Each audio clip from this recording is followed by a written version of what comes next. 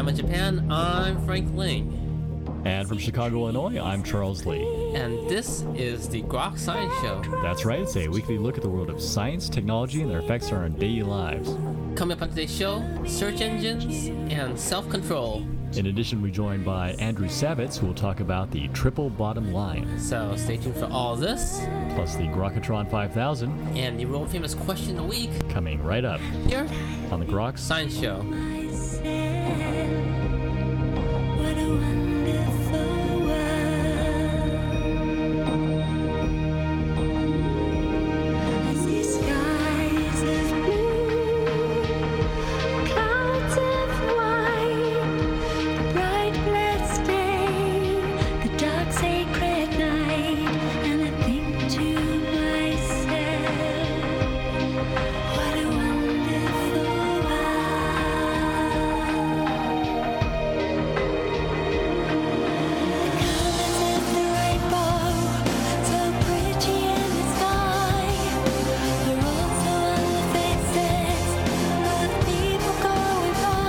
Welcome back to Grok Science. I'm Frank Ling.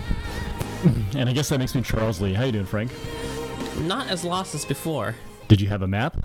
The internet has a new map, actually a new search engine called Wolfram Alpha. Stephen Wolfram? Yep, Stevie Boy. I thought he was busy with a new kind of science. Well, I think he's already moved on to something even newer and cooler and more important, he claims. What's the cool thing about the new search engine? So it's presumably a competitor to Google and supposedly has a more human language interface than what we have right now. So for example, you could ask something like, when did Lincoln give his Gettysburg Address? And it'll give you the date as if it was answering your question. Some of the more recent press examples is like if you type two words, say New York, California, it'll give you a list of statistics, a comparative graph of both states, distance between two, or some way where it tries to interpret what the typer is trying to ask. It's not clear yet whether it's actually going to be successful against Google, and it's quite interesting because Google apparently has some new innovations up its sleeve and announced it the same day that Wolfram made its press release, so it's quite interesting to see what both of these companies are going. Haven't the people been trying this for quite some time, just to have natural language interface? It's probably going to be years away, but any small steps is quite exciting for a lot of people since it would simplify their search queries, so you don't have to think of elaborate questions, but simply ask something that's straightforward, and hopefully the search engine will understand your context. All right, very fascinating stuff. All right, search it. All right, and lest we forget, it's time for our animal fact of the week. Yeah, that sounds pretty wild. It is. 2 weeks in a row. The animal facts are just rolling off our tongue, right? Like dolphin sashimi. Well, in fact, the animal fact does have to do with dolphins and other sea mammals. Okay, but not quite the sashimi part. Well, it might if you happen to catch them and are quite hungry. It tastes like chicken, by the way. From what I heard. I don't eat it myself. Have you ever wondered how sea mammals sleep in the ocean? Didn't know they slept, actually. What they do is they actually rest half of their brain at a time. They can keep on being half conscious as they're going about their business, and then half their brain is actually sleeping and doing all the things that it needs to do while it's sleeping. So do they dream of being a butterfly, or? I guess they dream of being like a dolphin butterfly. Wow. Speaking about more interesting facts about brains and such, here's our real story for today. It turns out researchers from the California Institute of Technology in Pasadena have discovered how our brains help us have self-control. What keeps us from going completely wild then, right? Especially when you're dieting. Oh, dieting, okay. The researchers were interested in how some dieters were able to stick to their diets while others had poor ability at controlling their desires. It turns out the difference actually is between those who are very good at self-control and those who aren't is a particular region of the brain called the dorsolateral prefrontal cortex. This is a region that's previously associated with learning and memory, and in volunteers who were scanned using fMRI, they found that those who were very good at self-control had much more activity in this particular region. So is this a result of people exerting their thoughts on self-control, or is it physical aspect that influence our ability to have self-control? That's always the question, is whether or not you can train this particular region of the brain, for example, to become more active and thus enable you to have more self-control, or what is it about these particular people that allows that part of the brain to be more active? It's not really clear. It's all they're showing is that, in fact, this particular region in those who have self-control, much more highly active. Okay, so basically if you put a few electrodes and activate it more, then you have more self-control then. Yeah, I guess that would be one way to do it. So maybe just like bang your forehead a few times when you're about to have that cheesecake, and you might, of course, you might have a concussion, but it's a small price to pay for being thin, right? Yeah, thin is in. All right. Anyway, so this is work done by Todd Hare, a Caltech neuroscientist, and published in a recent edition of Science. It's from one of my favorite schools, actually. I think I've heard of it. I think they do like refrigeration repair or something. Oh, yeah. And that's all for a look at current developments in the world of science and technology this week. In a few moments, Mr. Andrew Savitz joins us to talk about his book, The Triple Bottom Line. So stay right there.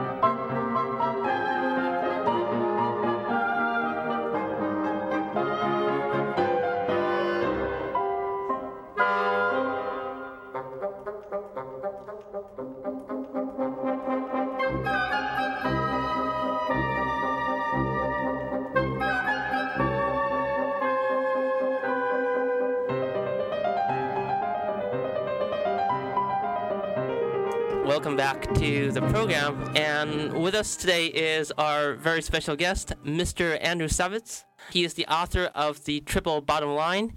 He is an advisor to the Department of Environment and Natural Resources at Harvard University, and today he's with us to tell us a little bit about his work. Mr. Savitz, thank you so much for joining us here today. Before we begin, could I also introduce the vice president of my consulting company, Noah Savitz, who's traveling in Japan with me this week. Hi, I'm Noah Savitz. Welcome here, and please tell us a little bit about yourself. I started my career doing environmental consulting, and then I began to get much more interested in not only environmental issues, but social and economic issues in about the late 1990s. This actually coincided with the birth of Noah, and I now have 3 children, and I become quite interested in how corporations can actually make money and make the world safe for the next generation of people who are going to inherit both the good things and the bad things that we've done to the planet and to society. In your presentation, you mentioned that there's over 60 different definitions of sustainability right now. What's your definition? I define sustainability for corporations, anyhow, as finding the intersection between their business interests and the needs of environment or society. And I have noticed that companies that do this tend to do better in the long run. If they can find products and services that will not only help their financial bottom line, but also help the environmental and social bottom lines, they'll simply do better, which is why my book is called The Triple Bottom Line. And speaking of your book, I understand you mentioned a few anecdotes, companies like Pepsi. Maybe you could tell us one or two of your favorite stories here. Well, I'll tell my favorite failure story, which is we have a company it's actually well known around the world in America called the Hershey Chocolate Company. And Hershey was founded in the late 1890s by what we would call a utopian capitalist, a man named Milton Hershey, who founded the company in part for the good of the community. Well, 100 years later, the Hershey Company decided it wanted to sell itself to another larger candy company and made plans to sell the company and all of the assets, including the factories in Hershey and elsewhere around the country. And this news was announced on the front page of the Wall Street Journal. The only problem was that Hershey forgot to talk to the employees and to the community about it in advance, who And it's a long story, but they rose up together and stopped the sale. And this becomes a negative example for how if you ignore the needs of the local community you're in and the employees, well, you may wind up shooting yourself in the foot or holding the wrong end of the stick. In this case, Hershey lost out on a $12.5 billion deal because they did not consider how the employees and the community would react to the idea of a sale, nor did they integrate them into the planning around the sale. The thing that got them so angry was there were no protections in the deal for the local plants to stay open.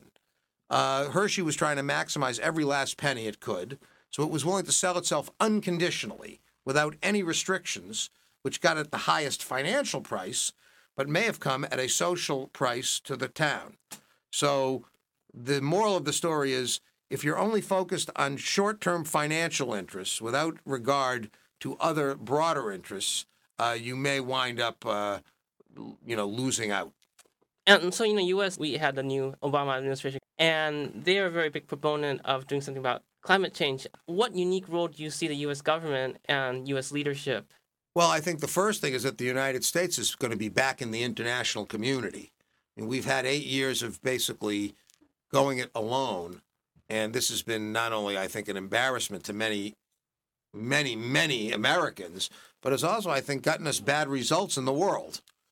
Now we have a president and a secretary of state and Hillary Clinton and a whole administration that understands that we face global issues and we need to be involved in a global community to solve them. So I'm not sure we'll do anything unique about climate change, but I do think you're going to see the United States play a very active leadership role in the upcoming Copenhagen discussions and in getting, we will be assuming to some degree the role that we should be playing because we're responsible for a very large percentage of the problem. And I think we will now see the country taking up and standing up and taking some responsibility and working with other countries to solve it. I think we will see climate change legislation domestically as well sooner than other people may think, but I think we'll see it in the next year. We will go in the United States to some sort of cap and trade system where, companies will be able to sell and buy carbon credits, which is really, I think, considered to be, one of the main ways of addressing climate change.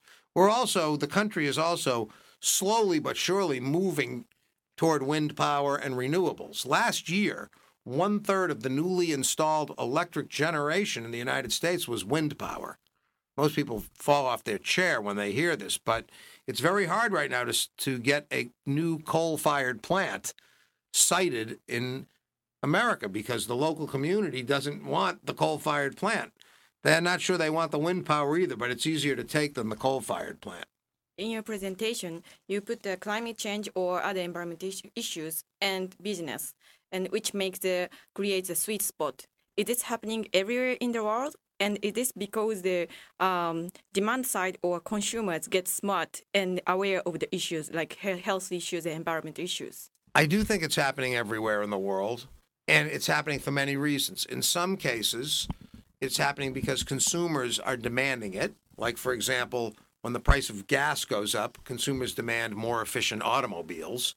Many consumers in America now, and I think around the world, are demanding organic food grown without pesticides or grown in environmentally respectful ways. They want local produce as well, local food, which is not only good for the environment, but good for local economies.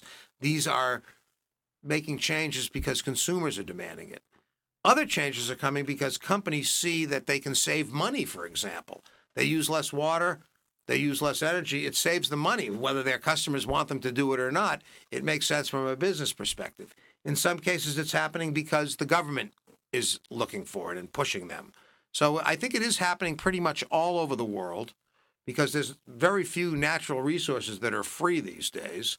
So every company is facing sort of financial issues, but it is happening for different reasons. It's also happening in different places in the world for different reasons, I think. Sustainability in Japan is not exactly the same thing, does not have necessarily the same priorities as sustainability in the United States. But in general, it's about solving the world's problems and getting business engaged in helping to solve the world's problems. At least that's my perspective. Thank you. I'd like to follow up on that question with, for example, in developing countries where 90 to 95% of industry is made up of small to medium-sized enterprises. So they really don't have a lot of the power, like in your example of Walmart with their suppliers. So I was wondering if you could reflect on that type of situation in relation to your triple bottom line approach. Well, it's a great follow-up question because obviously, sustainability for a wealthy society may look a lot different than for a developing country. I mean, microfinance would be the one that comes to mind, obviously. It's sort of the application of sustainable business principles to very, very small countries, to developing countries where people are very poor. Many corporations are now understanding for the first time that they have to understand the cultural and economic situation they're in. They can't just develop the same products and market them in the same way to tribal villagers in Kenya that they are marketing them into, movie stars in Los Angeles. But it is true that many people in Kenya want to have white shirts, clean clothes as well. So instead of selling a box of Tide or detergent for $2.95, companies are selling them in 1 cent single-serve packages. Procter & Gamble is actually sending market research people to live with tribal people living in tribes in Ghana and around Africa to understand how they live, what their needs are, and how to actually bring them in to the economy of the world. The problem is we've got 2 billion people living on $2 or less in the world. That's an outrage. How do you actually help develop local economies in a way that it's going to bring people to a much higher standard of living? And many corporations are engaged in that, along with great partnerships with places like Oxfam, for NGOs that are also working on that. But it will, I think, the ultimate form of sustainability is a three-way partnership between government, business, and the so-called civil society, NGOs. And when you have companies like PepsiCo working together with Oxfam, working together with the governments in Africa, you can get results. So thank you very much. Could you explain a little bit about the local business initiative to support circular economies at local level, which means local production and local consumption, including foods or any others, if you have any? I can't claim to be an expert on this, but I think, in the area of food, this is where you're seeing a real backlash to globalization. I've actually written an article about localization. Many people want local products for many reasons. For one thing, they believe that these are healthier products. That may not be true, and in many cases it isn't, but they believe it is. It's also a more transparent economy to them. When you can see the farm where the food comes from, and if you know the farmer, then there's a little bit more security, in a sense, in buying food that way. Also, people want to help their local economies. So when you're working, when you are a larger company, if you're buying locally, this has become a measure of sustainability, supporting the local economy. No, thank you very much. I do research on climate change, and one of the strong criticisms of the current processes to develop a new protocol in Copenhagen is that there has not been enough engagement with the business community from the United Nations framework on climate change. I'm wondering what types of things you think can be done at the international level to better engage with the business community so that we can move forward on this issue. Well, one thing is to invite them in. Another thing is I think the business community often feels that the Kyoto process has sort of left them out. Well, so for example, in America, there's lots of people who are angry at the coal-fired electric utilities because they are responsible for the vast majority of the problem. The fact is that in America, 50% of our energy comes from coal. And if they got what they, that expression, be careful what you wish for. If you suddenly wished all the coal-fired power plants out of existence, half the country would go dark. So what I think businesses are looking for are reasonable regulations that, yes, push technology forward, but don't create unrealistic expectations. I think that's the problem. Climate change has become a political football, and that's a bad thing, I think. But when reasonable regulation and reasonable decisions come out of these international communities, I think the business community feels like they're more willing to participate. Of course, at the end of the day, government has to do what government has to do, which is to make business sometimes move faster than they want to. But, I'm not really an expert at the climate change negotiations, but I do know, having worked with several large companies, that they want to participate, they want to help. In many ways, many American corporations were ahead of the Bush administration on this. I mean, many companies were saying, we need to be involved in Kyoto. We need global regulation on this.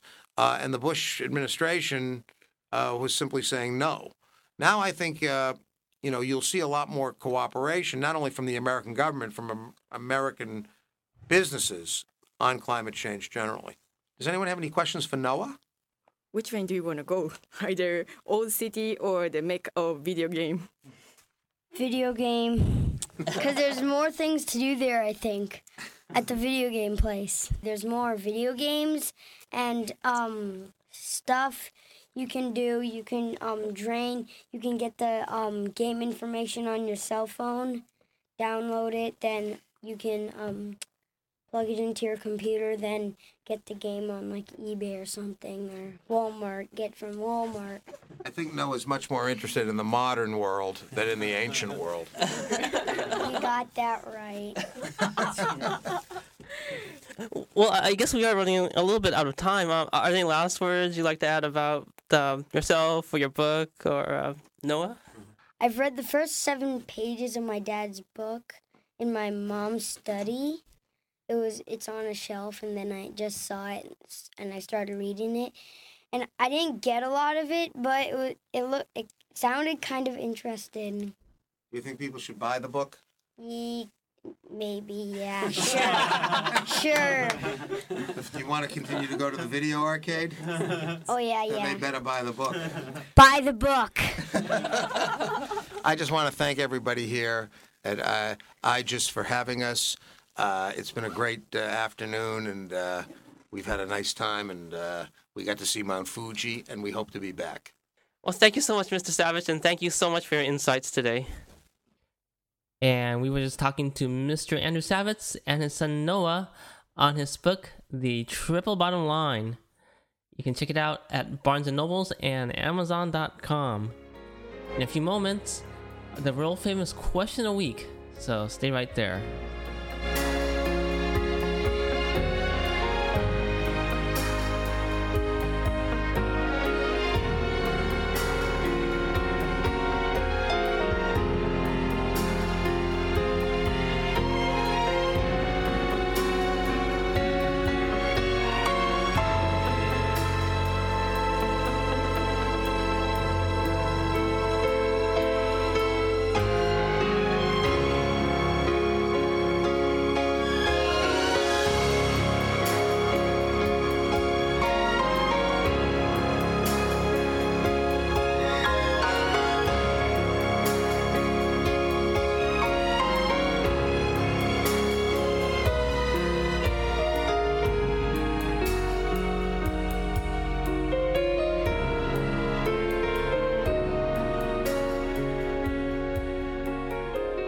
All right, and we have a very special guest today for our question of the week. He comes all the way from Kazakhstan, Mr. Borat. That's right. High five. High five. High five. High five. From Kazakhstan Science Institute. Oh, okay. So you're selling. My body, she like T cells. Oh, T cells. Is that like T-bills? Attack the foreign invaders. You know the body. High five. Oh, hey, high five, man. High five. Is good. Thanks a lot, Borat. High five. High five. And that's all for this week's edition of Grok Science. Make sure you tune in next week for more from the world of science and technology. If you'd like to contact us here at Groks, you can email us at science@groks.net. For Grok Science, I'm Frank Ling. And I'm Charles Lee. Make sure you also see us on the web at www.groks.net. Have a great afternoon and keep on grokking.